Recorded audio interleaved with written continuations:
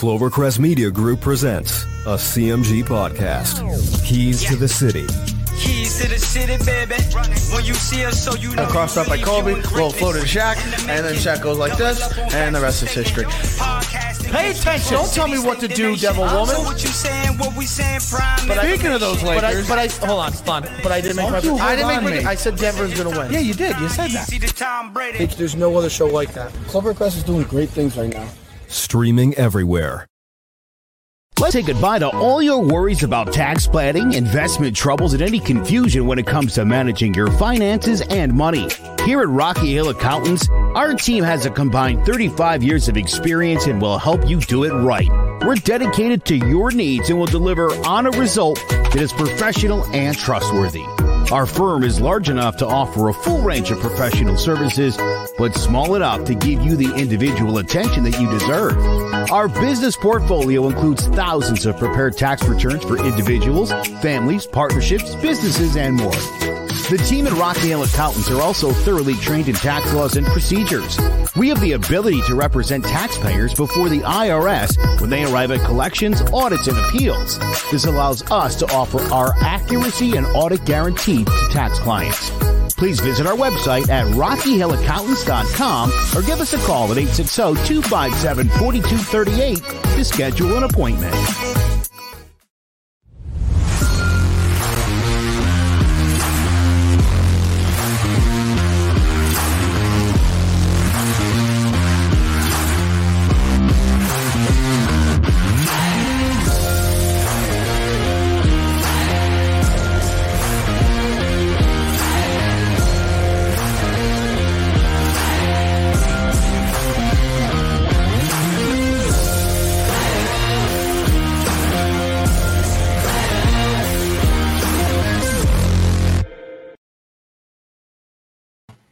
Welcome to Sports Talk with R&J. I'm Steve Risser along here with Justin D'Onofrio. And before we start, we want to wish Jace a happy birthday today. Yes. We definitely want to wish him a happy birthday. How old are you? You could come in if you want. How old are you now, Jace? 24? Yes. 24. Nice. Awesome. And we were talking. You're just relaxing for your birthday, hoping to do some stuff this weekend. Yes, sir. Absolutely. And hey, for your birthday, college football's starting too. So you got to be excited about that. Oh yeah, I'm excited for it. Absolutely. So happy birthday, Jason. Hope you have a great day. And we'll start with football. We'll start with our teams, with what's been going on this week with the joint practices between the Giants and between the Giants and Patriots. And Mac Jones was great yesterday. He was outstanding yesterday. He looked like the guy the Patriots wanted to take in the first round. He was outstanding yesterday, going 40. I think for the day it was 35 for 40. 35 for 40. Wow, 35 for 40. He was outstanding. He took advantage of a situation because Cam Newton was unavailable yesterday due to the COVID situation, the COVID misunderstanding. So he was unavailable yesterday. So he was really good. Daniel Jones up and down, not that good. But today I felt so Wednesday I'd say the Patriots got the better of the joint practice. But on today I feel like the Giants did, from what I've heard. I mean, I obviously didn't see it. None of us saw it because practice closed to pretty much everyone. I don't know if fans were allowed in, but practice kind of closed to us. But I was listening to the Sports Hub, and they were saying like the Giant defense was giving it to the Patriots today. They were getting pressure on Mac Jones, and Mac Jones today they're 10 for 20 and 4 drops, and that's a concern. That is definitely a concern for the Patriots going forward. And it's not as much of Mac Jones. It's about their receiving core. And it's still it's improved, but it's still definitely in the bottom half of the league, the receiving core. So that's definitely an issue for the Patriots. So you kind of saw in these two joint practices what these teams kind of are. I feel like what we see out of these. We'll see what happens in week 3 on Sunday, but it feels like to me, seeing these two joint practices, these are two teams that are going to be very, very up and down this year. Yeah, I could see it. Yeah, with Mac Jones, he looked good yesterday, but yeah, with this, like now Nelson Aguilar is going to be the number one guy, and they're paying him like a top 25 wide receiver, which he's not. And yeah, but that's free agency. You overpay guys in free agency all the time. The Patriots were desperate; they needed to get better at that position. That's why they paid him. Yeah, they did, and again, I think they are better, but yeah, the injury concerns has been a problem. But yeah, I think that's going to be the issue. Is like last week, Mac Jones, he threw a beautiful ball to N'Keal Harry. He dropped it. I know he got injured, but that's the thing with the that's going to be this offense if you so up and down. the injuries have always been a concern too for the Patriots offensively the last few years. Again, so for the Pats and Mac Jones, he took advantage of a really good situation. He took advantage of the situation of Cam Newton, kind of the issue there with the COVID testing. He looked great yesterday. I think today he had a delayed game too on third and goal. I think I saw there was some stuff today that wasn't great, but I guess yesterday too, Bill Belichick when he came to the sideline, went out of his way to go find Mac Jones after and go give him a high five after the performance. And so Bill doesn't usually do stuff like that. No, I don't think he ever gave. No. He gave Brady high five. Yeah, you congratulated Brady, but he didn't do that much with Tom Brady. So when Bill Belichick's giving you a high five, you deserve that high five. Yeah, absolutely. So yesterday had to be a really good day at practice for him. So again, that's really encouraging news. With Mac Jones, the way he's been playing. But yeah, today's a little bit up and down, but again, he's a rookie. It's going to happen. He's going to, there's going to be the days where he's off. So I do agree. Both teams are going to have their ups and downs, but, both teams, are definitely talented, the playoff teams. Yeah, but I think the strength, obviously, of both teams is the defense, and that definitely showed today with the Giants. How they were really good defensively against the Patriots, and then yesterday, I think the Patriots were really good defensively against the Giants. So I think both the strengths of both teams are their defense.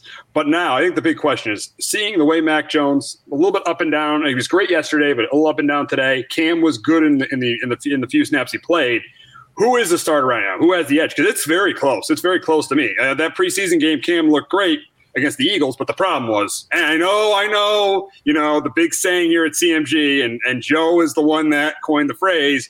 It doesn't matter who you face. You gotta play who's out there, and he did against the Eagles. He played who's out there, but the reality of the situation was he played all twos when he played against the Eagles. They're pretty much outside of their linebacking core, which is probably one of the worst in football.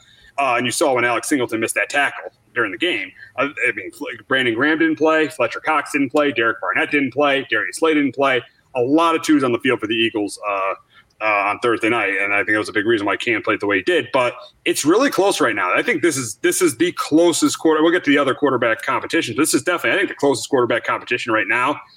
And I'm just giving Cam the slight edge, but I still think Mac Jones could win this job.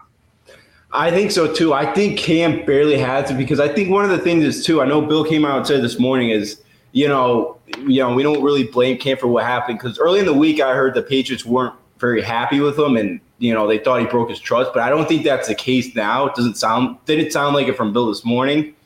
So early in the week I thought Mac Jones was probably the week one starter. Now I do think Cam's probably still going to get it.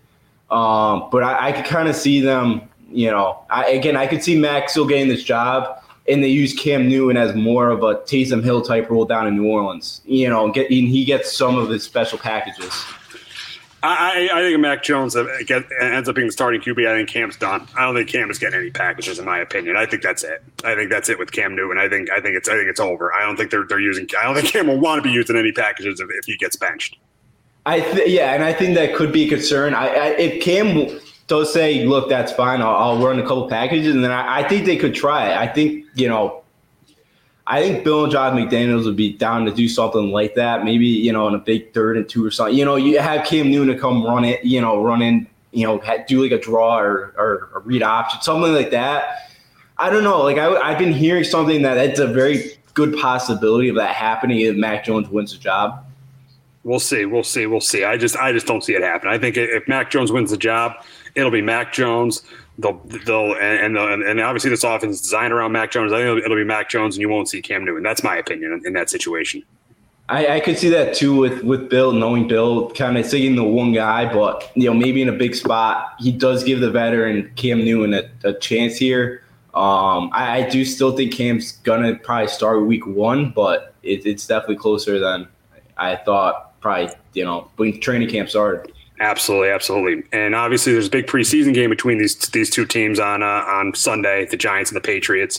And look at the Giants end of it. And the Giants, you really haven't seen what they could be because they really haven't played any of their starters in the preseason. I know they against the Jets, they kind of took it like it was the fourth preseason game. They didn't play their starters against the Browns because I think they felt like they practiced against them all week. But I've been hearing that Daniel Jones is going to play an entire half of football. I don't know. I don't know if Galladay is going to play. I don't know if Barkley's going to play. But I think most of the starters are going to play for a half, and that's going to be a really good gauge to see where the Giants are. Obviously, you want no injuries, but you do want to see Daniel Jones get some reps before that opener in Denver. So I'm excited to see Jones get some reps on Sunday night because he's expected to play a half. Yeah, absolutely. Because I think for Daniel Jones, he's not a guy that's at the Rodgers level or, a Brady or Mahomes where it's like, okay, he doesn't need, he's still at the point where, he needs the reps. He needs the experience. He needs to kind of get it going. So it's such a huge year for him. So, he should be getting, like a half. You'd hope Sunday night because, he's not that level yet. But, it'll be the first time, we really see the Giants starters out there.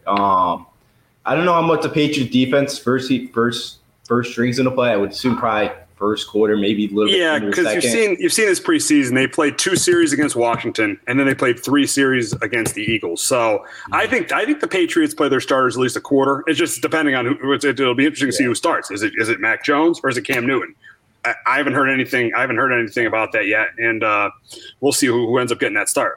And Jace got a comment now. I want to see NFL football. I want to see NFL players playing. The Giants have been playing preseason games. And it looked like, exactly. Jace is 100% right.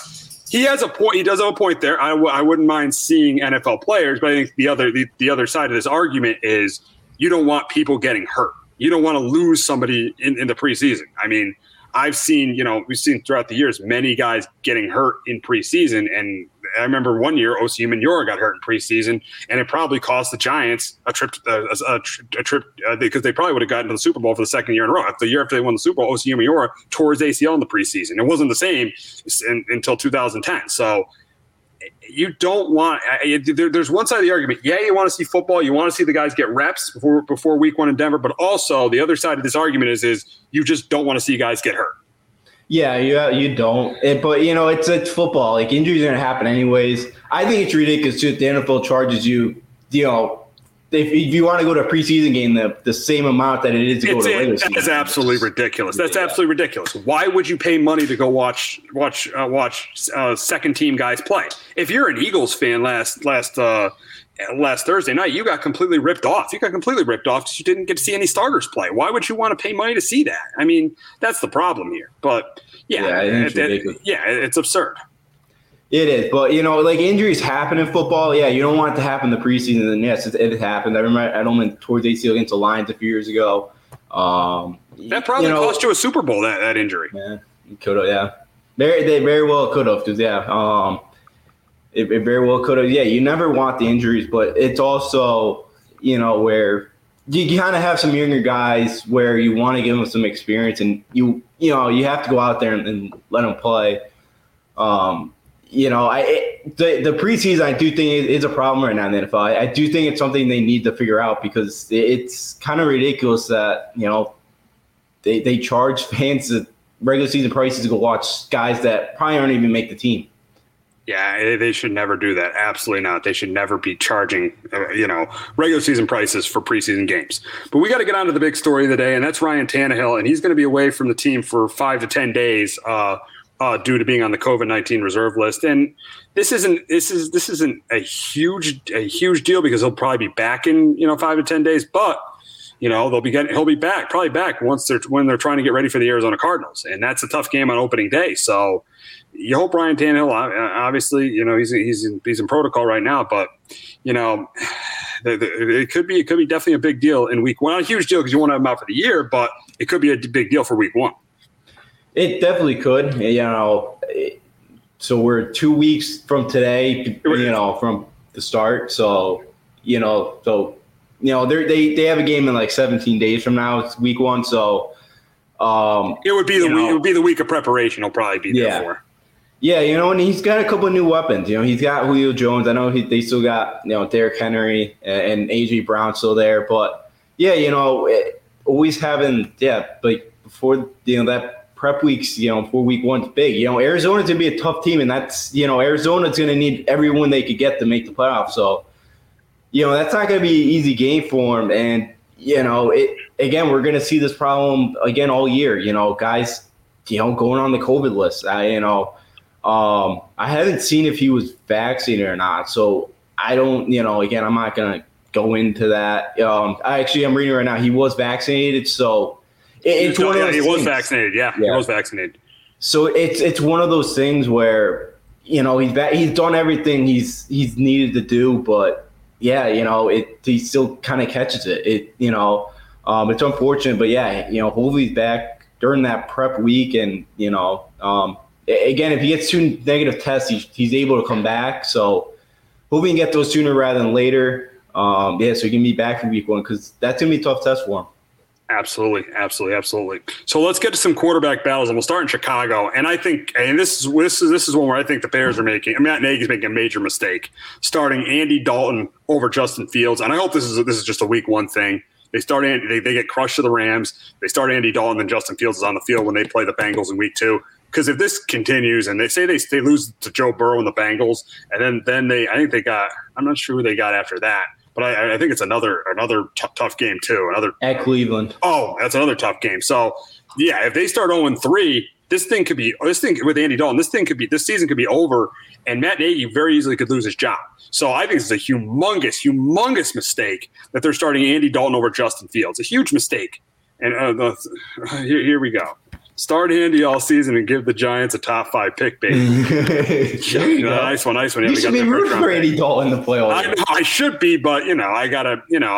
I'm just giving my opinion on the situation. Yeah, as a Giant fan, I don't mind him playing all season because we did get a top 5 pick, but I just think it's a humongous mistake. Why would you play a guy that you know for sure if he's your starter that you got no shot at making the playoffs?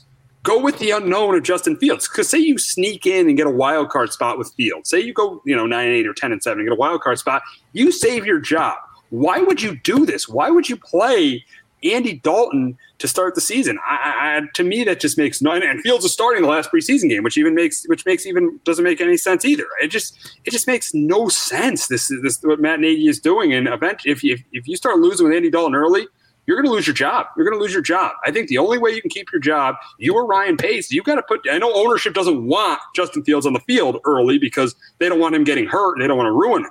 But if your jobs are on the line, Matt Nagy and Ryan Pace, your jobs are on the line, you got to start Justin Fields right away. Because I'm telling you, the Bears are not a playoff team with Andy Dalton. And their defense is not as great as people think. The Bears were a little bit lucky to be 8-8 last year. There were 2 games early in that season that were handed to them. The Detroit game, DeAndre Swift drops the ball, and Atlanta completely handed that game to them in week 3. They were more like a 6-10 team, and they were an 8-8 team last year. So let's be real. You got to start Justin Fields week 1. That's why you traded up to draft him. You got to start him. You cannot have a guy you traded up to draft and gave up a first-round pick for to be on the bench for any games. Yeah, and I know what you're saying. For week 1, I would start Andy Dalton because you are going up against the Rams against Aaron Donald. That is a tough. And then week 2, go Justin Fields. Everyone's saying that, but you're just going to give up the game. You're pretty much just going to give. If you start Andy Dalton, you're pretty much handing the Rams that game. I still think even with Justin Fields, I don't think you're winning that game. I know it's the unknown, and I know Justin Fields could go off, but I think that's a really tough week 1 game for a rookie quarterback to come into. I really do. I think that defense, because you don't want him to throw 4 picks and get sacked, 5 times, and he's kind of broken already. That's what I would worry about. I'd say from week 2 on, because then the Bengals, again, he gets to start against the Bengals week 2 against a defense that's not very good, a very winnable game, and get some confidence building. I don't think he had much confidence after, playing the Rams. That's just a tough test on a Sunday night in LA. It is, but you don't want to just hand a team a game. Now, I get your point. He better be on the field in week 2. If Dalton has a bad game in week 1, he better be on that field in week 2. If he's not, then there's a real problem there. So I disagree with Nagy, but I don't mind completely that Dalton's starting in week 1. But if he's not on the field in week 2, it is a huge mistake if he's not on that field in week 2 against the Bengals. I don't want to hear about Andy Dalton getting his revenge against the Bengals. It's about you keeping your job. You better be on the field in week 2. Oh yeah, absolutely. He should be on the field week 2. You have to. I think I've made this point a few times, but why would you save Justin Fields for the next GM and head coach. Why would you save them there and kind of let them find out what they have in Fields? You traded up for him. Yeah, there's not many times you have a chance to develop two quarterbacks in this league. Usually, if you don't develop one quarterback like the Bears did with Trubisky, you're out of a job. So you're very, very lucky you got the chance to develop Justin Fields. You got to take advantage of it.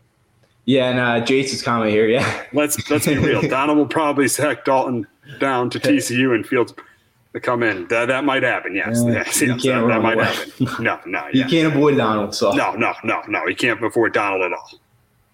So yeah, I could see a situation like that where you may have to have used Fields just to get away from that defensive line, because that's the other thing. The Bears' offensive line's not much better than it was last year. Dalton may get killed that week one. So yeah, you may need to use Fields. I would save him for week 2. I feel like the Rams are just one of the best defenses. It wouldn't be a fair test to put them in there week 1. Let them have such a tough game, and it's like, all right, where do you go? In confidence wise, I don't know.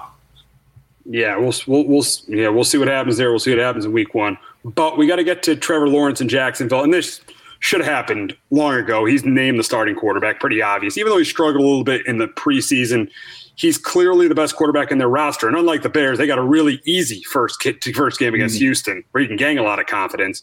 And yes, Urban Meyer, if there's a question if he could be an NFL head coach, that'll be determined. That'll be determined this year if he can adjust to the NFL. But you have to start Trevor Lawrence in week 1. There's no doubt about that. Oh, absolutely, you have to. This would it would not be a very pleasant start for him going with Gardner Minshew. It's your number 1 pick. You got to go with Trevor Lawrence. It's Houston, because you do know what we're going to get in Gardner Minshew. He's a good, he could kind of win you a couple games, but he ain't getting you, like an AFC championship game. He ain't getting you a Super Bowl. He may be able to get you to playoff, maybe, but what you're going to get from that. Not with this roster, though. I mean, he only won one game with this roster last year. No.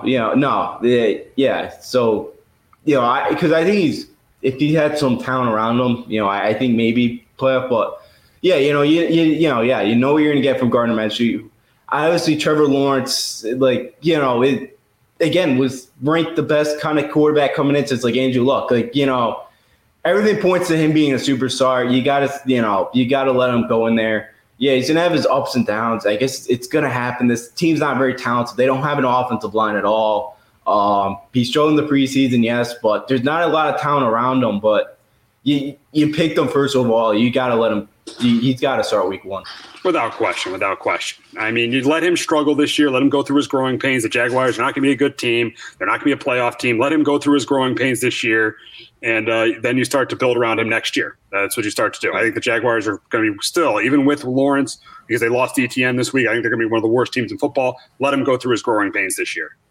Yeah, absolutely. The ETN loss is tough just because he had such a good relationship with him being down in Clemson too. I know they still have James Robinson, who had first on the scenes last year. But yeah, they're not going to be very good. The offensive line's not going to be very good. The defense not. Yeah, it's going to be a long year for Jacksonville. So yeah, you just got to let him go out there and see what he can do, and just kind of see, just have him show you what he can give you in the future when they can hopefully build this thing around him.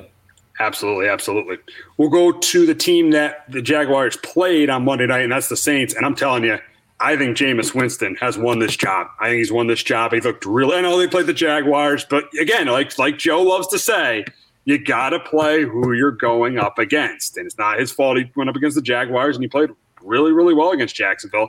And I think he's done enough to keep this job. And I think this could potentially – I don't have them as a we'll do our prediction next week, but right now I don't have them as a playoff team because I don't trust Jameis Winston completely. But if he plays the way he did Monday night, there's a very good chance the Saints could be a playoff team. I mean, because they got a good roster. They still have one of the better rosters in football with Kamara. We'll see what happens with Michael Thomas. Obviously, defensively, this is still a top 10 defense with Kamara.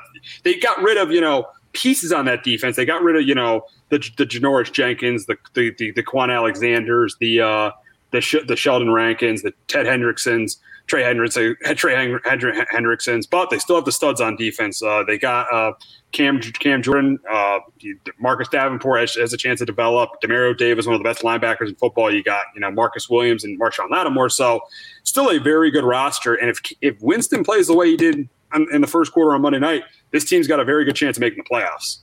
Absolutely. I think this is going to be a really good relationship between Winston and Sean Payton, because I think Payton's going to be really good for Winston. I know Bruce Aaron, Bruce Aaron's offense, you could kind of look at the numbers. Their quarterbacks he's had, they always usually lead the league in interceptions. It happened even year 1 or 2 under Andrew Luck. He threw the most interceptions in the league. I know James Winston threw a lot of interceptions, but he threw a lot of touchdowns too. I think Sean Payton's the right guy here to really help him get through it. And I think being with Drew Brees too last year, I think Winston probably learned a lot. So again, I think James Winston's going to come in here, and I think he's going to do fine. I think he definitely won the job. I was very impressed with the way he played Monday night in the first quarter. Yeah, it was Jacksonville, but still, yeah, he played really, really well. I think this could turn out to be a really good fit. I don't think they're going to win the division, but again, I think they'll finish second. I haven't done the predictions yet either, but I think I'd probably put the Saints right now in the playoffs. It's pretty close between one and them and probably and one of the Arizona Cardinals. But I do think Jameis Winston come in here and get them playoffs. Absolutely, and you got a security blanket like Alvin Kamara. I mean, he's outstanding. You can lean on him in the run game. You can lean on him in the pass game. That's why he's a top 5 running back. So yeah, and I think obviously, and you could argue last year, say Winston. Remember he threw that touchdown pass in that game against the Buccaneers in the playoff game? He stays in that game. They might win that game. Yeah. But, the Saints were loyal to Drew Brees, though. Yeah. Yeah, And I get why they were loyal, but to Brees, I get it. He had such a great career. He was one of the best. But, yeah, that touchdown he had against the Bucs was a good one. I know it was like a revenge spot for him there. It was a nice throw, but – it's nice he's got Alvin Kamara. I know the Michael Thomas situation is not great.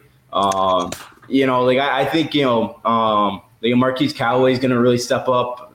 I know he kind of went through. He's got to step up. I mean, he played well on Monday night. He's got to step up for them.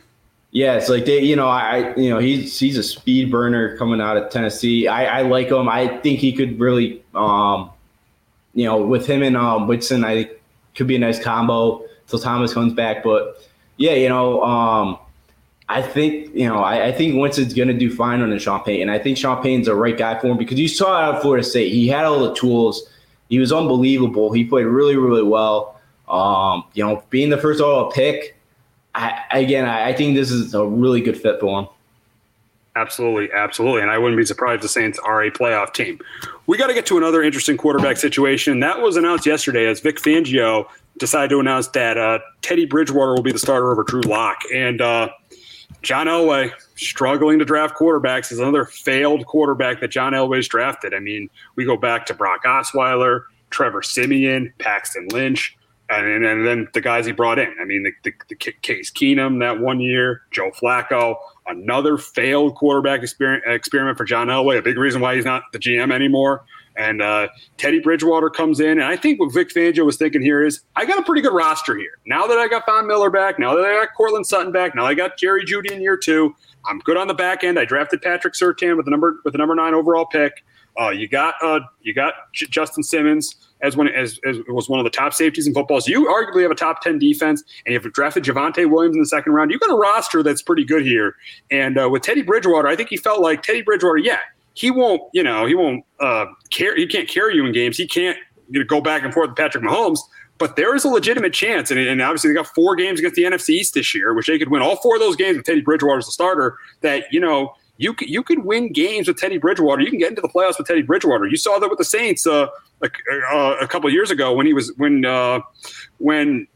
was out. I mean, they went 5-0 with Bridgewater as the starter because they had a pretty good roster. And even last year with Bridgewater, without Christian McCaffrey, the Panthers weren't the worst team in football, and they lost I think they had a bunch of 6 or 7 losses by one score. Bridgewater kept them in games without Christian McCaffrey. So Teddy Bridgewater he's a game manager. He's not a great quarterback by any means, but he can keep you in games. And the Broncos because of the fact he won't be able to make mistakes, the Broncos could potentially be a playoff team with Teddy Bridgewater as their quarterback. Absolutely. I think he was 5th last year in the league in completion percentage. And I know he doesn't throw a lot of, deep balls, but still, you could take that. Yeah, I agree. I agree with you. I think Nick Fangio, again, his job's on the line too. Yeah, their schedule's not bad. You mentioned the the NFC East. They also have the Jets at home. Obviously, they also have the Lions and Bengals at home. Like, their schedule's not that bad. Very favorable, very favorable. Yeah. That's why you make this move. That's why you make this move. You try to save your job so you're good enough to keep your job next year where they can draft a quarterback. And with that roster on a rookie deal, you're in good shape. Yeah, absolutely. You are. So, yeah, I see why they made this move. He's a game manager. He's a good quarterback, but he's not great. Like, as you mentioned, he's going to keep you in the games. He may not go down there and get the game-winning touchdown, but he'll keep you in the game. He's not going to blow anybody out. Yes, he's not going to be able to win a shootout with Mahomes or Herbert, more than likely, but he will keep you in the game. And with that defense, that's really all you need to do. Their defense is going to be able to make some plays. They're going to get some big stops. So, yeah, I could see Denver kind of sneaking in the back door for a wild card spot. I could see it. So, he's been good. He doesn't really turn the football over either, and that's been Drew Lock's problem. And I really like Drew Lock coming out of college, and I thought him and, with this team was going to work, but it just, it hasn't. Yeah, and he doesn't – Fangio does not want to he's a defensive-minded guy. He does not want to put his defense in bad spots. That's not what he wants to do. And then obviously he knows if he starts Drew Lock and that happens, he loses his job. So he doesn't want to do that. You can argue the Broncos should have taken one of the quarterbacks in the first round, but I think at this stage, this is probably the best chance. But they didn't. And this is the best they got. So they're trying to win games, and I think Teddy probably gives them the best chance of winning games. Probably, and as you mentioned, they probably could have drafted somebody in the first round. They traded him on draft day, so they probably were sitting there thinking about it. But they're like, Teddy's probably, if we can get Teddy Bridgewater, he's probably the best option right now. Yeah, he's probably the guy that could get us into that, for this, looking at it for this year. Hey, he's probably the guy that could get us their best shot to make a playoffs right now. They're probably sitting there thinking about it as we talk about Fangio and his job. He probably didn't think any of those other quarterbacks that he could got would be ready enough to go out there. So, I think Teddy Bridgewater right now makes the most sense. I know Drew Lock's been playing well in the preseason, but Teddy has as well. Teddy's looked really good as well. So I think it was a smart move there by the Broncos to start him. Absolutely, absolutely, absolutely. So we'll wrap up talking about the Niners quarterback situation. This is another interesting one. I think this one and the Patriots is the closest quarterback competition because I think the way Jimmy Garoppolo played on Sunday night, he threw a bad interception. He could lose his job. I think he's losing some confidence right now, and he could lose his job. And I don't think Trey Lance. I know he put up pretty good numbers at times, but at times he struggled in the preseason too. And this is a Super Bowl roster. If you look at this roster, this is a top 3 roster with Nick Bosa. This is a top 3 roster in the league. This is a Super Bowl team. But if they get bad quarterback play, it's really going to affect them. It's the difference from them being I would say 13-4 or being 9-8. It's a big difference there, and neither quarterback I think played well in that preseason game against the Chargers, and I do still think they go with Jimmy G, but I wouldn't be shocked if they give Trey Lance the day one start, and I do think Trey Lance will play. If Jimmy G's the starter, Lance will be in those packages. Those wildcat packages. They'll use him to run the zone read. I think they're going to use him in special packages. Trey Lance. It'll be different from which we were talking about with Cam Newton and Mac Jones. I think it'll be totally different. If Jimmy G's. Yeah. Right now, Jimmy G did not look good. I know Santi Samuel Jr. had a nice interception against him. Yeah, he didn't. I thought Trey Lance played better than he did in game 1, which again is more of a. Obviously it took the right step forward. Their first 2 weeks at Detroit and at Philly, so they don't have 2 games coming up here against top 5 defense. So it's like you could kind of see probably definitely both quarterbacks play the first 2 weeks and kind of extend the competition maybe a week or two. Those 2 defenses aren't great. So, I think right now, I think you'll see Jimmy G getting the start week 1. But, if he struggles, he doesn't play great, especially against the Lions or Eagles, it could very well be Trey Lance very soon because you're right. They have a Super Bowl roster. And in this division, too, there's no room for error. So, they got to get good quarterback play. And, right now it's not great what they're getting. But, one of those two have to step up. But I think right now, I still do think barely Jimmy G kind of leads the quarterback race. But I agree. I think you're going to see both quarterbacks on the field in some way, shape, or form week 1. Absolutely. So we'll be definitely talking about more. But next week, I'm announcing it right now. We're going to have our preseason predictions for the NFL. So we'll pick every record and the playoffs. So we're going to be doing our NFL preview next week. So tune in for that. But we got to shift over to baseball, and the Yankees are the hottest team in baseball. But we'll talk about that after we do a promo from Clovercrest Media. Looking for a casual baseball podcast to listen to? Well, Baseball with the Bard, presented by Clovercrest Media, has just what you're looking for. Tyler Bard and Noah Cross cover a wide range of happenings in the MLB and then dive into a deep focus on the Red Sox and Yankees. Join us every Sunday at 11 a.m. Eastern Standard Time for your weekly dose of Baseball with the Bard. That is Baseball with the Bard every Sunday at 11 o'clock. Check that out. And I've been a Yankee fan since 1998. And I've seen 4 championship teams. I saw them win it in 98. I actually was at the game when they won it in 99. I saw them win it in 2000. I saw them win it in 2009. The funny thing is they have never won. I've never seen them win. But one thing I've never seen them do is win 11 in a row. This is the first time the Yankees have won 11 in a row since the 1986 season. And this team is firing on all cylinders. Starting pitching has been outstanding. Garrett Cole has been great. You got Tyone, who I know I wanted him out of the rotation, earlier in the year. He's pitching well. Cortez has been a surprise. He's done well. Montgomery's done well. Outside of Andrew Heaney, the entire rotation has done well. The offense, Stanton's red hot. Obviously Judge is hitting well. Voigt's starting to hit too. So they're starting to hit well. The bullpen's been good. The one question mark though is, what do they do at closer? And I think Aaron Boone pretty much, and he said it after the game on Tuesday, it's going to be closer by committee now because Aroldis Chapman has been too inconsistent. He couldn't close out that game on Tuesday night against the Braves. They couldn't close out that game on Tuesday. And I think at this point, it's closer by committee, which is the most dangerous thing. I think that's the one thing that's holding this team back right now. I think they're figuring it out offensively. Their rotation's been good. The bullpen's been good. Loizac and Green have been really good. But the one thing they got to figure out is who's going to close games. And Chapman was shaky on Tuesday night. He didn't finish it. And I know, the Yankees, they've been great. But the one thing Yankee fans are going to complain about is who's going to close the game. And we all know it's very hard to win a World Series without having a good closer. Yeah, absolutely. That's a worry right now. Chapman, it looked like for a few weeks he kind of figured it out and was kind of fixed. But, now he's back to what he was, a month and a half ago where he's just so inconsistent right now. And they're just, it's tough to trust him. Like they threw Wandy Peralta, got him out some tough spots at Tuesday night.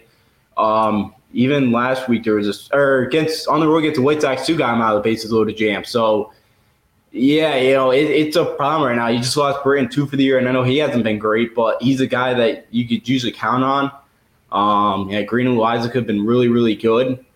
But I guess the committee rule you could do. They have Loizac, they have Green. Again, I think probably throwing Chapman at some non-leveraged spots could help him. I just don't know what, again, I really do believe it's a sticky stuff. I think it's a problem for him, and I think he used it more for control because his spin rate's never high, obviously, because he just throws a fastball really. I know he's mixing more of a slider and splitter and all that, but I think he really used it for control, and I think, probably like a night like Tuesday was probably hot and humid down in Atlanta and just really didn't get a great grip. But yeah, it's worrisome because you could talk about those Dodgers teams, the past years. They can't trust Jansen in the bullpen and to close out games in the ninth inning in the playoffs. You can't. 2 years ago as the Nationals, he blew that series because he couldn't close them out. So it's a worry. So yeah, you got to be able to find somebody in the bullpen. Oh, absolutely. It's scary to go closer by committee. but that's the best thing they can do right now. That's just really is the best thing they can do. They really can't do anything different. I mean, you just have to do. They just have to do it. They're just going to have to go with what they have. And I mean, I don't want to be negative because they win 11 in a row. That's the one pet peeve of Joe is he hates when Yankee fans are negative when they're doing well. But this is a concern. This is obviously a concern. I mean, winning 11 in a row. I mean, they won 11 in a row, but this is obviously a concern. It's not having Mariano Rivera disease. I mean, this is a concern. I mean, the closer role is obviously something they need.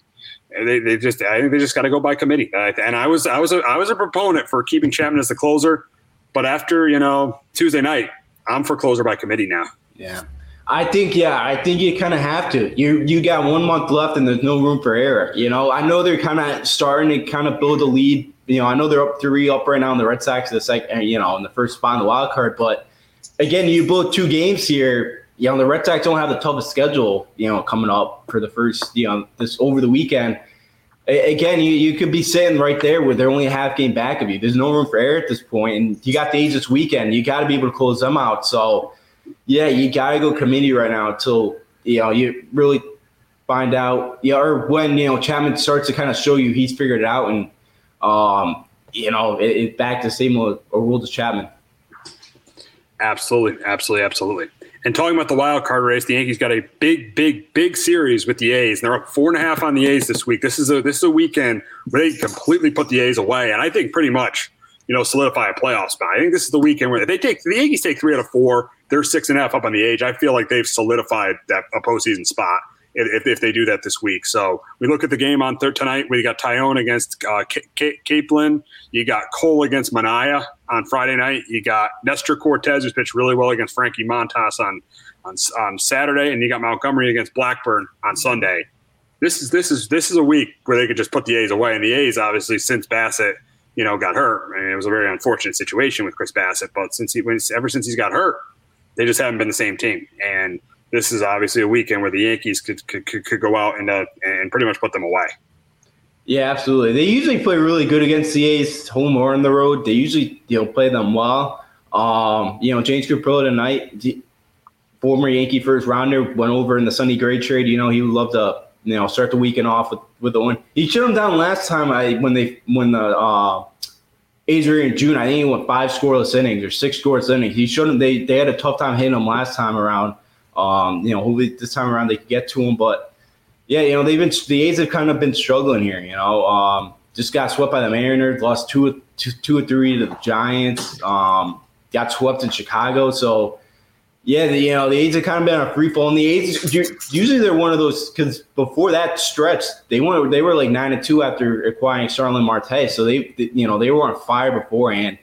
And usually the second half of the year you can kind of count on the A's to always make that push. As they were always right there in the wild card. So you're gonna get the best version of the A's this weekend. But yeah, it'd be great to get them up 3 out of 4.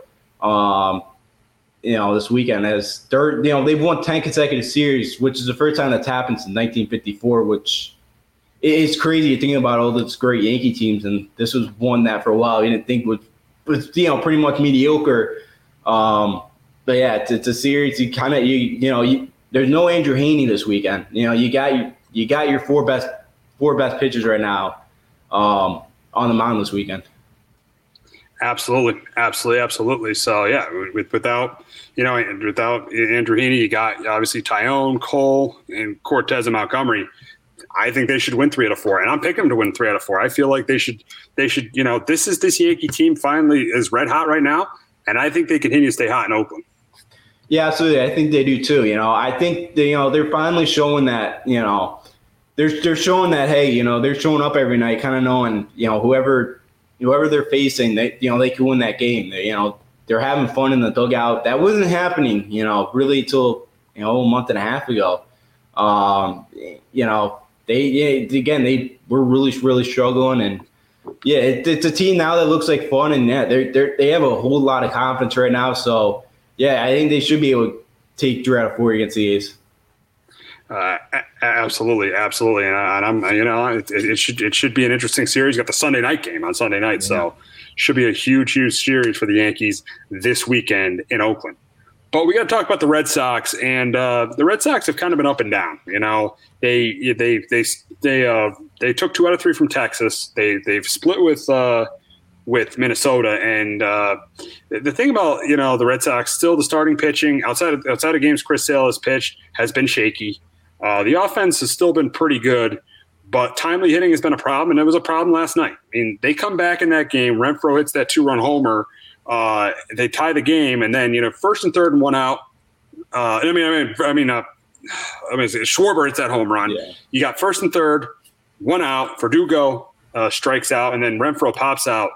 You got to get the job done there. You got to win that game. That's a game the Red Sox have to win if they want to be even though Oakland's playing so bad, but if they want to get into the body, I'm not saying they probably will get the second. I think they're going to get the second wild card, but if they want to get into the body of these playoffs, they got to win that game. That's a game the Red Sox, they want to do anything this year, they got to win. Yeah, they do. They got to figure out a way to win that game. Because I think it is now in the last 3 games, JD Martinez and Xander Bogaerts have left 23 guys on base. In just the last 3 games, both of them combined. It's been timely hitting, and those two, JD Martinez right now, I think they need a maintenance day or something. He's been playing a lot in the field. I don't know if that has anything to do with it, but he's, they got the big hit from Schwarber. It's like, Renfroe's got 10 home runs this month, which leads Major League Baseball right now, but yeah, last night they come back and it's 4-4, and it's like, all right, they're gonna, first to third, they're about to win this game, and yeah, they can't, and then, they can't. Then their bullpen explodes in the 10th inning. It's just, they can't get that big hit Saturday night. I don't know if it was the impending storm or what, but they made 5 errors, and they didn't show up Saturday night, and they got boat raced by Texas against Michael Fulton, Jordan Lyles, who has given up 32 home runs in the year, which I think the most in Major League Baseball. So, it's been up and down. It's just they can't get the big hit. Travis Shaw came up Monday, got the Grand Slam walk-off, but, but the thing about Monday's game was Matt Barnes got to get that save. You're up 3-1 against the Rangers. You got to save that game. Yeah, you get bailed out because the Rangers are a terrible team, but Matt Barnes got to save that game. No, he absolutely does. He does. That was kind of the, little bright piece of Monday. And even Tuesday night, he blew it too. Yeah, Tuesday night he blew it as well. And and Robles saved it for him. That's another thing. Yeah, the Yankees have problems at closer, but the Red Sox bullpen has really shown cracks, especially in the second half of the season. Yeah, they have. Matt Barnes, since he got the contract extension on July 11th. He was before July 11th. He's just striking out guys 44% of the time. Now it's 22% since July 11th. So, his ERA, I think now in the month is like over 5, and in like 9 innings pitched, 10 innings pitched. So he has not been good, and it's a confidence thing. It's confidence. He just can't. It's either over the heart of the plate, or again, he's not even close. After Donaldson hit the home run against him the Tuesday night, the next guy 4 balls that weren't even close to the zone. He was scared to come in. So, it's a confidence thing with Barnes. Robles shuts it down Tuesday night. He comes and saves Barnes, but then he gets blown up against his former team. And I don't know if you saw the 2 home runs, but he was pointing up to the sky like Diaz was, like it's a pop-up, and both balls went in the bullpen. So, bullpen got blown up last night for him, and again, it's the start of death. He goes Tuesday night, he goes 4 2/3 and throws 90 pitches. Again, they just can't go deep in games, and I think that's also had an effect on all those bullpens. They can't go deep, and Sale tonight is going, but he's only going to go 5 innings. They're not going to push him past 5, so you're asking your bullpen to get another 4 innings, which they're already taxed. Yeah, and I think they need to start extending Chris Sale, because Chris Sale has pitched well enough those first 2 games where if this team wants to be a championship contender, they need to extend their ace. Because I know that, he pitched well, but the 2 wins were against the Orioles and the Rangers, 2 terrible teams, and obviously he's facing the Twins. They're a little bit better, but still not a good team. They need to start extending Chris Sale, because this is going to be a team that, going to September, that was obviously they played really well the first 4 months of the season, but the problem is right now is they don't have an ace if they can't extend Chris Sale. They don't have a reliable closer right now in Matt Barnes, and their offense has been good, but in clutch situations, they really haven't been able to come through. Yeah, absolutely. And I know Alex Gordon said it again today. They're going to give Sale the extra day too. He's not going to pitch the next Friday. So yeah, why not? So why not maybe try to give him another inning or two if the pitch count's there? I don't know why. I think they should. I know they really want to take it easy on him coming back. And again, I think it just shows too that they know that they weren't supposed to be a contender, and they're kind of just, I think, going more with the future instead of kind of, hey, we're contenders this year. Let's try to win this thing. I think they're more focused on the future of Chris Sale than kind of this year, and just whatever happens. I think with the Red Sox is, I think they thought they weren't going to even be in this situation. I think they thought they were going to be a fourth place team. I feel like the way the way the season's gone along for them, yes, they've had success, but I feel like they just don't care. They don't really care about winning it this year in a way. They really don't. I feel like, because, at the trade deadline, they didn't want to address the rotation. They didn't go out and address first base. And then, they don't want to extend Chris Sale. I feel like this is a Red Sox team that really, this year is pretty much whatever we do is what we do. Whatever happens. Instead of saying, and instead of looking at them at the trade deadline saying, we got a legitimate chance of winning a championship here. This is a big market team. I know there was low expectations, but this is a big market team. And I feel like Chaim Bloom and even Alex Cora's done a really good job. They just feel like, this year, whatever happens. I just feel like, I know they've overachieved for most of the season, but I feel like when you're in Boston, that's just not acceptable. I completely agree with you. And and I'll take a step further, because since that trade deadline, they haven't played well. And I think it's kind of the team too. Like, the front office doesn't really believe in us right now. And I know Court sits up there and says, yeah, we're contenders and all that every night, which, he should. But yeah, I think because of all that, I think it may have really taken effect on all the players, because They haven't played great. It's been very up and down. They haven't beaten, they got swept by the Rays. They lost 3 or 4 to the Blue Jays. They got swept by the Yankees, which they absolutely dominated the first 10 meeting. Again, it's just, I do really agree with you. And I think it's really taking a toll on the team. And it's kind of that vibe of, they don't really believe in us right now. And I compared this team early in the season to 2013.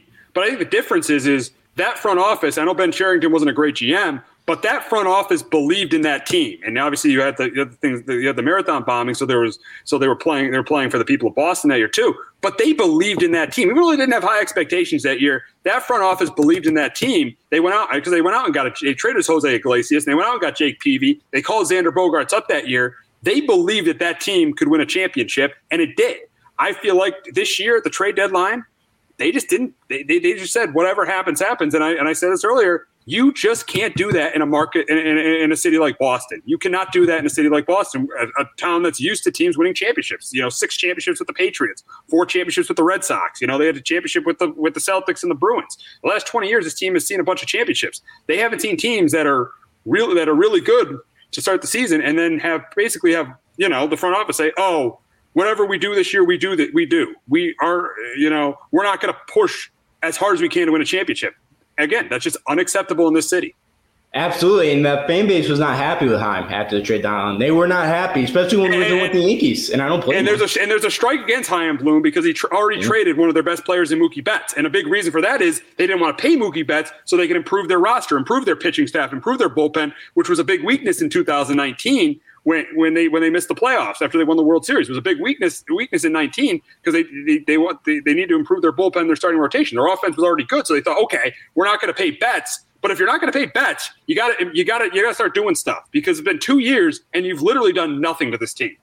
Yeah, they haven't. They haven't really signed anybody big. And there's really nobody this year that you kind of look at that you're really going to pay $30 million that they really need. I know they're all the shortstop, but they have Bogaerts. I know they're going to have to extend Bogaerts and Devers very soon. So, but yeah, they haven't. Chaim hasn't made the big move again. To have Hunter Renfroe right now, who's on pace to have 30 home runs, like 100 RBIs, to sign for $3 million. That's a great gap. But yeah, it's not the exciting piece that the fan base wants and needs. That contract now with Nathan Eovaldi has looked pretty good. That I know was one of the reasons got that that guy Dombrowski fired. But yeah, they really haven't made that big splash move. And, again, and I don't see them making a big trade in the offseason because they really want to bolster that farm system, which I think now is getting up there. I think they're up in the upper half of the league now, but still, I don't know what big move is going to come this offseason from them. But yeah, again, in the city of Boston, when you're playing this well, they expect you to go win the title. They don't expect you to kind of sit around and just kind of, hey, let's see where it goes. They expect you to try to take that next step and get to the finals. Absolutely. So we'll wrap up our baseball talk with Miguel Cabrera hitting his 500th home run, and good for him. First ballot Hall of Famer, phenomenal player. I remember as a Yankee fan watching him beat the Yankees in the World Series in 2003 when he was with the Marlins. Went to the Tigers, continued to haunt the Yankees, beat him. The Tigers beat them in 2011 and 2012. Got the Tigers to a World Series in 2012. Obviously, he's definitely, his career has went downhill due to age and injury over the last couple of years, but still first ballot Hall of Famer and well-deserved for Miguel Cabrera. Oh, absolutely. At one time he was the most dominant hitter in Major League Baseball, and every time he came in the plate, you were very scared. And you had to pitch very carefully to him. He's one of the most feared hitters. I've seen. Great for him that he was able to get 500. That Tigers team right now, they've been playing well. They're 4 games under 500 right now, so. He got to bet. He's played better this year. He's got himself. I think he said he lost 20, 25 pounds. He's been in a lot better shape, and he's been, he's been all right this year for a 38, 39-year-old guy. He's played, he's played all right. Obviously nothing he was, but yeah, great for him. Definitely for ballot Hall of Famer. Just a fun guy to watch. Swing the bat. That one time he was really, really feared at it. Absolutely. So, props to Cabrera, outstanding career. We'll see what the Tigers end up doing with him in the offseason. Maybe they end up, just sending him to a contender next year. But still, phenomenal career for Miguel Cabrera. But we got an alliance forming in college football, and I know Justin has a lot to say about that. But before we talk about that, we got a promo from Clovercrest Media.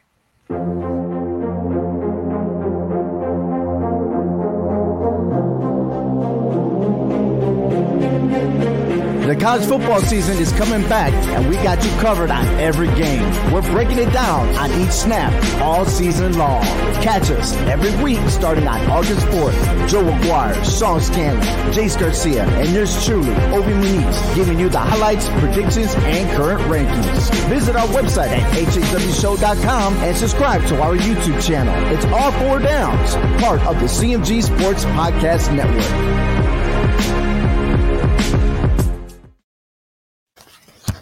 That is All Four Downs. I think they're on tonight. Jason can confirm that for us, but they're on tonight at 7 o'clock, and they'll be talking about what we're talking about right now. So make sure you tune in to All Four Downs. Obi Muniz, Joe Aguirre, Jace Garcia, Sean Scanlon. Make sure you're tuning in to All Four Downs tonight.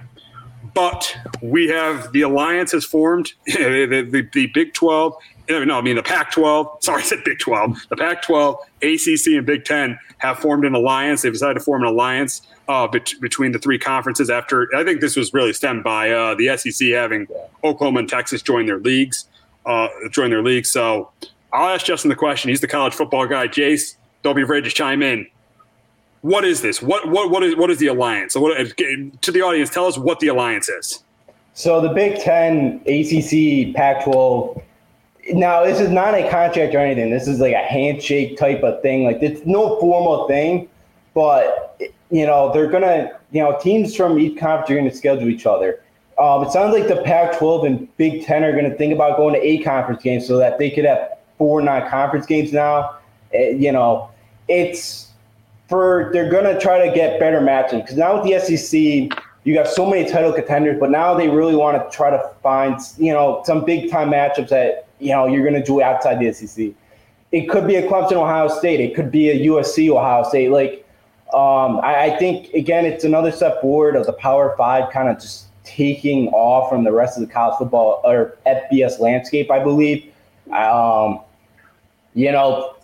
When this happens, I don't know because college football schedules are so far advanced. There's already games scheduled for 2037, that are, again, that kids are right now 1 year old who are going to be playing those games, and which is crazy. But it's to get for TV contracts too, because all the money's going to flock to the SEC. They want some big time matchups. Obviously the big brands of Oregon too playing Ohio State. I know that's happened this year, but to get fans excited about some of those matchups as well, to try to take advantage of all the expansion too. Tougher schedules too. Again, I think the Big Ten and Pac-12 agreed to one back in 2012, but it fell apart pretty quickly. I can't remember the details of why it fell apart, but they were going to do one. It then never really took off. But yeah, it's kind of, and it sounds like it's going to be for basketball too. And maybe even some of the Olympic sports. So I think trying to grow the conferences too. It's trying to, keep up with the SEC, I do believe here. And it does tell you too, the Big 12, they don't even think so part of it anymore. And be very interesting too what the Big 12 kind of does out of this. What's going to happen to the Big 12? Do you think it's just going to – all these teams are going to leave now due to this? I think it's very possible that now we kind of see that they're not going to be included in the Power Five anymore, which I think, most people kind of thought it was going to happen anyways. The Pac-12 commissioner said this week that on Friday they're going to announce their decision on expansion. If he says something like that, why he announced it on Tuesday, then he would have said no. So I think maybe it's very possible tomorrow we find out some Pac-12 games or some Big 12 teams. As Jared just commented, mass exodus from the Pac. It probably will be a mass exodus from the Pac-12. No, maybe the Big 12. Big 12, yeah. I could see them combining with the American, maybe some of the teams, but again, I think they're gonna. It's pretty much falling apart. I know Kansas is trying to get in the Big Ten. I don't think that's going to happen. It'll be interesting with Kansas for football-wise. I think they should go independent, but I think most teams are probably going to go to American, or they're going to scratch and claw their way in the Pac-12 and hope for the best. Yeah, we'll see. So what are your thoughts on this? I feel like my thoughts are they don't have a signed document. I got a problem with that. You have to have a signed document if you're going to do something like this. And my other thoughts is this is pretty much just a scheduling thing. What are your thoughts on this? If there's no signed document, I think that's a problem. Is that a problem for you that there's no signed document between these three conferences? Yeah, it's kind of funny because they all trust each other. Like, oh, yeah, we're going to put – I heard the ACC's comments. What were you going to say about yesterday? Oh, yeah, I don't know if you saw this yesterday, but literally after this came out and all this, USC and LSU are scheduled to meet 2024 in Las Vegas. So it's like, okay, USC is scheduled a game with an SEC team, but – talk about trust. You've just scheduled a game with an SEC team, and it's all about trust. It's all about trust, and that's where I don't have confidence in this. Is because they're scheduling a game with an SEC team already. Yeah, so that's why it's like who knows what's going to happen. I don't know, what this is going to, again, I don't know. I think this is kind of funny. I get why they're doing it, but again, why can't you just, I don't know if you really need an agreement to all this, but I don't know. It's kind of funny that they're actually doing it, but I guess it does show that they're trying to compete with the SEC. Again, if it turned into Clemson versus Arizona, I don't think that would happen, but it's like, okay, that's useless. If they use this to bring some big time matchups together, I think it could help recruiting wise too for USC to come over the East Coast and kind of say, hey, we're going to play out on the East Coast. You're going to have a homecoming game every year. Could help recruiting as well, but it's interesting. I don't know how long this is going to last because an AD said he doesn't think this is going to take shape for another 5-10 years just because of all the non-conference scheduling future-wise, So, again, this may be kind of farther down the line, which who knows what's going on by then. Yeah, it's pretty much. It just seems to be for me. It just seems to be a verbal. It's just like a verbal agreement because there's nothing signed. So it's a verbal agreement, and it just doesn't seem like it's going to be going to effect probably at the earliest, maybe 2026, 2027. That's for me. That's what it's like. That's my take. That's my takeaway from it. Yeah, no, I'm kind of pretty much on the same boat you are. Yeah, this is probably 6-7 years away. Again, this could fall apart very easily because it's a trust thing. Because they didn't actually have a handshake, but they said it's a handshake agreement. Yeah. So it's very interesting. To see how this thing is going to turn out. Who knows? Who knows with the expansion, all that. What really happens in this agreement. So I think we've already answered this, but how is this going to impact college football in general? I think it's another step towards the Power 5 breaking away. I really do. I think they're kind of making alliance. I think at least probably at some point 2 games a year, you're probably going to see ACC, Big Ten, Big Pac-12 schools play against each other. And then you look at ACC, like Clemson, Louisville, Georgia, Florida State, or Georgia Tech, Florida State. Already they play, in-state foes in the ACC or SEC schools. So there's already 3 games they take away. So I think it's going to be less opportunities for non-Power 5 schools to have the opportunity to play the Power 5 schools and kind of, get a nice paycheck, be able to show that they can compete on that level. So I think it's another one of kind of the Power 5s, just, they're trying to team up with each other and, again, kind of kick the non-Power 5 to the curb. We'll see what happens with this. We'll see what happens with this alliance. Very, very interesting to see seeing what happened on Tuesday when they formed this alliance. But we got to get to the games, and this is not the opening week, but it's kind of like week 0 of the college football season. There's 3 games we'll focus on. One is a Big Ten matchup in Champaign. Scott Frost brings his Nebraska Cornhuskers to Champaign to face Illinois. It's the first college football game of the year, 1:00 on Fox. I think Nebraska wins it. I think they win it close, but I think Nebraska wins it. But Justin, here's a question. Can Brett Bielema upset the Cornhuskers in his opener? I think they can. Everybody I'm listening to loves Illinois this game and loves them with the touchdown of an underdog. And I don't remember if you remember this game last year, Steve. This was Illinois went to Nebraska, and Scott Frost brought out the black shirts. They wore the black shirts that game. Obviously like they did in the 90s with that defense that Nebraska had that was unbelievable. They gave up 43 points to Illinois, 43 points to a team that really struggled most offensively a lot last year. I think Nebraska finds a way to keep this thing close. Illinois struggled with the quarterback last year. They had 18 sacks all year. They have 22 super seniors, who I really, really like. Brett Bielema, they're going to run the power I. They're just, again, they have four of their 5 offensive linemen are seniors. They've all played. I think Illinois kind of could be a surprise team in a Western division that's very wide open after kind of like it was, Wisconsin. And for Nebraska, we've seen Adrian Martinez kind of show you flashes of brilliance in that he can kind of be the guy where he kind of look, where he had some Heisman hype a few years ago, and you kind of go, okay, he shows it, but at times you scratch your head and you go, what are you doing? So if Illinois can kind of get into situations like that, I think Illinois could very easily win this game. Nebraska too. I don't know what's going on with this investigation. I don't know where their heads are at right now. I think Scott Frost in a real heap of trouble if they don't go 5-7. If they cannot get to a bowl game, if they cannot get to 6-6, I think Scott Frost is gone. His buyout's $25 million, so they're going to pin him on the investigation here. So he's kind of getting blackmailed, I believe, kind of right now. It's a blackmail kind of situation, I think.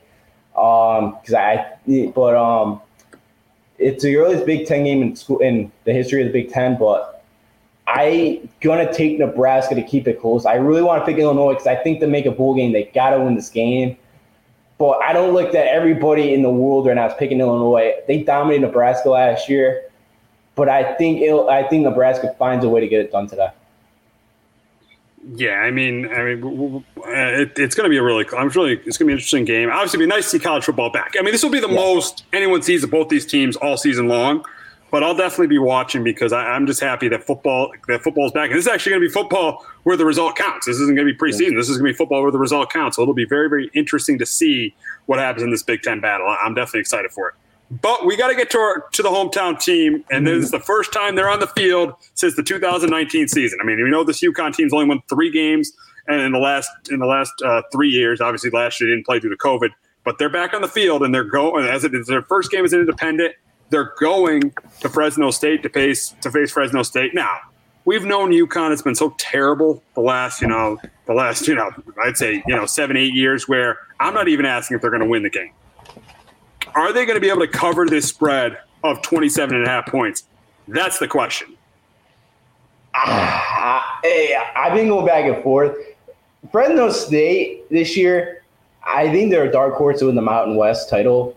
Their offense is going to be very explosive coming back with Jake Harner at quarterback, a Washington transfer.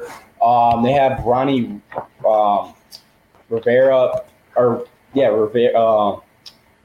Rivers, who first team All Mountain West last year. It was a 500-yard rusher last year, and they have top wide receiver Jalen Cropper. Fresno State's offense is going to be very, very tough to stop, and we haven't seen UConn in 2 years, and they really struggled to stop the run and stop the pass. They struggle to stop anything. Yeah, they struggle to stop anything in the last few years. Yeah. But they're older because of the super seniors they probably have, right? Yeah, but they played a ton of guys their freshman year that probably should have been redshirting, but again, they didn't have the upperclassmen, so Randy kind of threw on the freshmen. So now they're juniors, but all technically still sophomores. So they're bigger, they're stronger, they're faster. They don't have a ton of talent still. I think Fresno does win this game by probably about 30 points. I like the quarterback, Jackson Zagaris, the sophomore, going to be the starter again. Again, he showed moments as a freshman that, again, he had some talent. Every freshman quarterback shows kind of their moments of when they're a freshman. But I thought he's, did good enough. Kevin Mencha in the backfield, he had a really solid year. They bring in Miami transfer Robert Burns, Burns, who again probably gonna be the second, third running back in that backfield. I think their running game could be pretty good. They lost their second wide receiver, Matt Drayton, to torn ACL and MCL, so he's out for the year. Cam Ross, I'm very excited to watch this. He had a really nice freshman year, so I think UConn's got some, a little bit of talent. I just don't think it's enough to really compete yet. I really like his class coming in next year. I think he already has like seven or eight 3-stars, which I know doesn't sound like a ton, but to UConn, that right now, that's pretty good. And so, again, I'm kind of getting a little bit more optimistic with the future, but I think Fresno covers this game. So how many wins do you think UConn gets this year? Like around 2 or 3? I think 3. I think they get Holy Cross and Yale, and then I think they'll get UMass. Purdue, maybe they keep it close. Vandy, I don't think they'll keep it close. It's it's for them kind of. I know it's not the toughest schedule in the world, but to UConn right now it is. Maybe Middle Tennessee State at home they can get, but again they go to Clemson, which again it'll be a positive. You lose that game by less than 60. It'd be a positive. Wow. Yeah, exactly. Yeah. Maybe Wyoming would be pretty good too in Mountain West. So I think I'd be happy with 3 wins this year.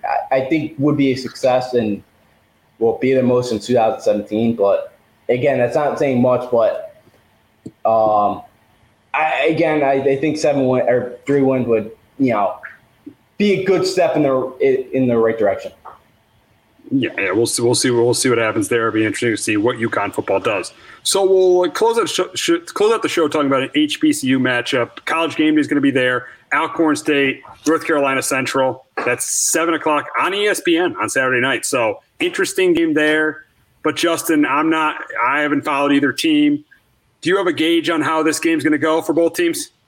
Alcorn State, I believe, won the SWAC the last 3 out of 4 years. They played in their HBC national championship game, I believe, the last 3 years. I don't think there was one. There wasn't one last year, but Alcorn State's been really good. I forget. I don't know if that quarterback's I forget his name, but he was really good. Had a really good arm. It could actually run as well. Actually, no, he transferred to South Florida last year, so he's gone.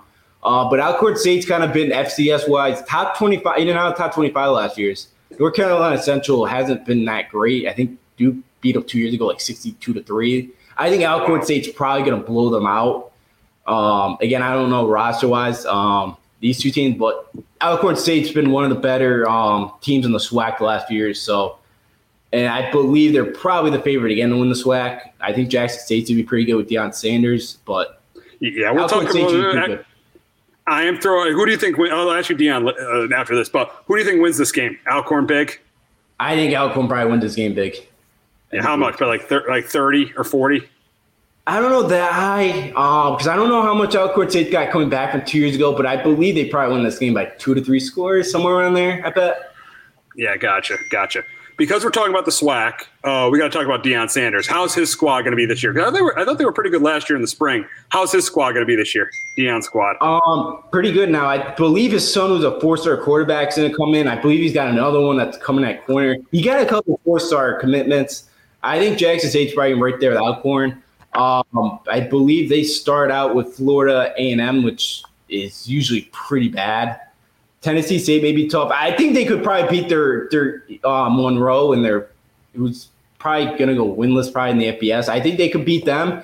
Now with the SWAC, it's kind of, if you win the conference, you have to play like the MAC winner. It's like the historic Black College University National Championship game. But if they finish second and they qualify, they could play in the FCS playoffs. So if they finish second, I could see them maybe going on a run in the playoffs. I think they have some talent. I know last year in spring, it's so weird to tell, but they had a pretty solid recruiting class. So I think Jackson State's going to be pretty good this year. Yeah, we'll see. But that's going to wrap it up this week on Sports Talk with R&J. First, we want to wish a happy birthday to our producer, Jace Garcia. Did a great job today, so happy birthday, Jace. And for Justin D'Onofrio, I'm Steve Risser. We'll be back next week, and we got a big show next week as we have our NFL season preview, so make sure you tune in for that. And also we'll be talking, any MLB, NBA, and we're previewing the first week in college football. So we'll be doing all that, and we hope you're back next week, and have a great weekend, everyone.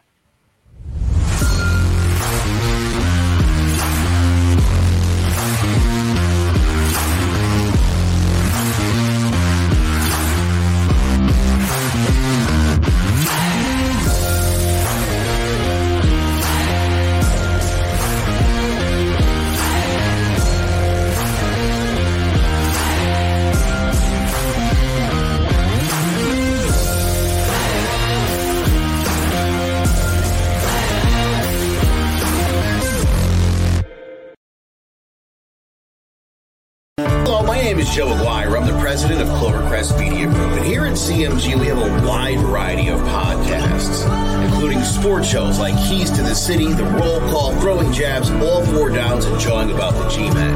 And great true crime shows like Sticky Meat, Crimes and Consequences, Ivy League Murders, and Bird, the unsolved murder of David Eichmann. You can find all these podcasts and so much more by visiting clovercrestmedia.com.